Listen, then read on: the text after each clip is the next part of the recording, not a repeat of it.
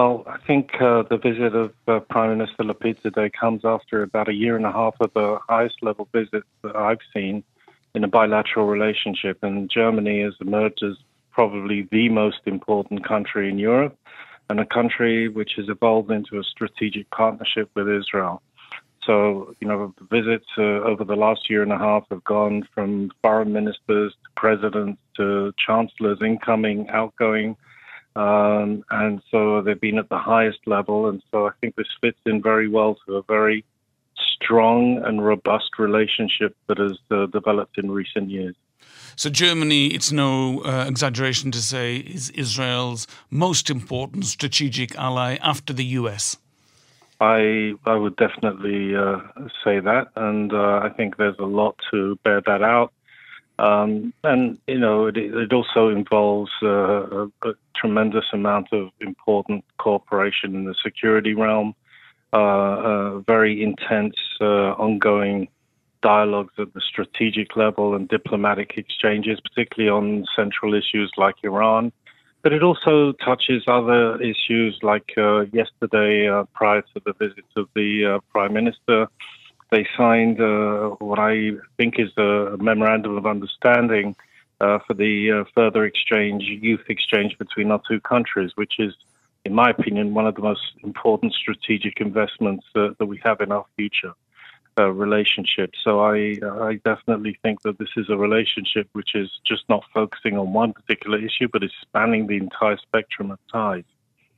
We know that the former Chancellor Angela Merkel, her relationship with Israel was particularly close, particularly friendly, above and beyond the normal diplomatic contacts, and of course the special relationship between Germany and Israel. Since then, the German leadership has changed. As far as you can see, is the very friendly relationship being maintained by the new German leadership? Well, I think it's very instructive to note that last year we had two elections, one in Israel and one in Germany, and that meant a pretty significant change on both sides in terms of the political leadership. And I can't imagine a smoother transition. I mean, as I said, there were high-level visits, very frequent, both in Berlin, both in Jerusalem. From the people I know, from Chancellor Scholz to President Steinmeier to Annalena Baerbock to Robert Habeck in the Greens and Foreign Minister Lindner, I see a very strong continuation of the Merkel policy, as it were. And I think it's fair to say that policy has become a very bedrock of German foreign policy. And it's not just anymore a relationship that is built on a troubled history of guilt and anger. It's one that is very much embodying joint interests and common ideas and values. Despite this, however, there are still significant differences on, let's say, the most important issue as far as Israel is concerned, and that's how to deal with the threat of a nuclear Iran. The Israeli government policy remains opposed to a new nuclear deal with Iran. Germany, along with the other major European powers, wants a new deal. Even though it might be on hold at the moment, there are significant differences. Yeah. Look, first of all, I think it's important to note that over the years, I'm not trying to sugarcoat this, but we've had a very strong and very intense exchange with Germany on this very issue, as well as other strategic issues, but particularly on the issue of Iran. And I can't, emphasize that enough, that the depth of the exchange, the frequency of it, that has even continued in recent days, has been very frequent and very important from our point of view. At the end of the day, also, this is not a German-Israeli disagreement. This is about an issue which is incredibly complex and involves, let's say, other players, primarily the United States and Iran. And I don't think there's any daylight between Israel and Germany when it comes to the danger of Iran achieving a military nuclear capability. But I do think there is maybe a difference in how you achieve it. But in the end, any sort of diplomatic solution is conditional on the Iranians actually agreeing to something. And I've been of the opinion now for a few weeks that, when everyone was saying, oh, we're going to have an agreement any minute now, I have been much more cautious about the Iranian position. And so at the end of the day, if you look at the last EU3 statement of Germany, Great Britain and France, I think their statement regarding Iran was very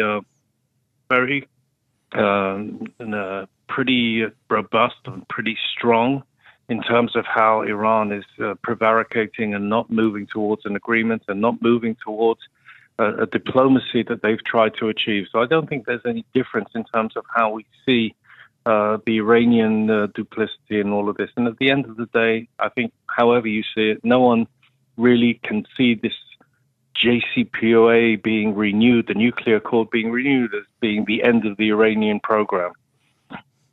Final question. You've just completed a long and successful term as Israel's ambassador to Berlin. You've met with all the leaders there and the strategic thinkers there. How do you think the Russian invasion of Ukraine has impacted Germany as a country?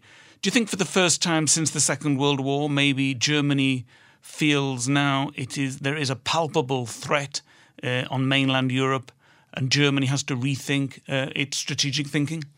Well, I agree with every word you say, except from since World War II. I'd say since the perceived end of the Cold War, because let's not forget, during the period from 45 to 1990, around then, there were still crises in Europe, and NATO was lined up against the Warsaw Pact, or rather the other way round. And so there was a very serious perceived threat. And I think that what has happened now in Germany is a very rude awakening to the fact that the Cold War has not vanished. The Soviet Union may be dressed up in a different costume, but it's still essentially constituting a major threat to definitely as it's perceived in Germany. And I think in other countries in Europe that are scared, countries that were formerly in the West, in the Warsaw Pact, in the eastern side, who are very concerned about this new Russian assertive policy. So I think this is definitely a new era. I think the German government is facing incredible challenges, not only in the military and security area, defense area, helping Ukraine with new defense equipment, but also in terms of energy challenges that relate to the import of coal, maybe the continuation of certain nuclear plants to continue having energy.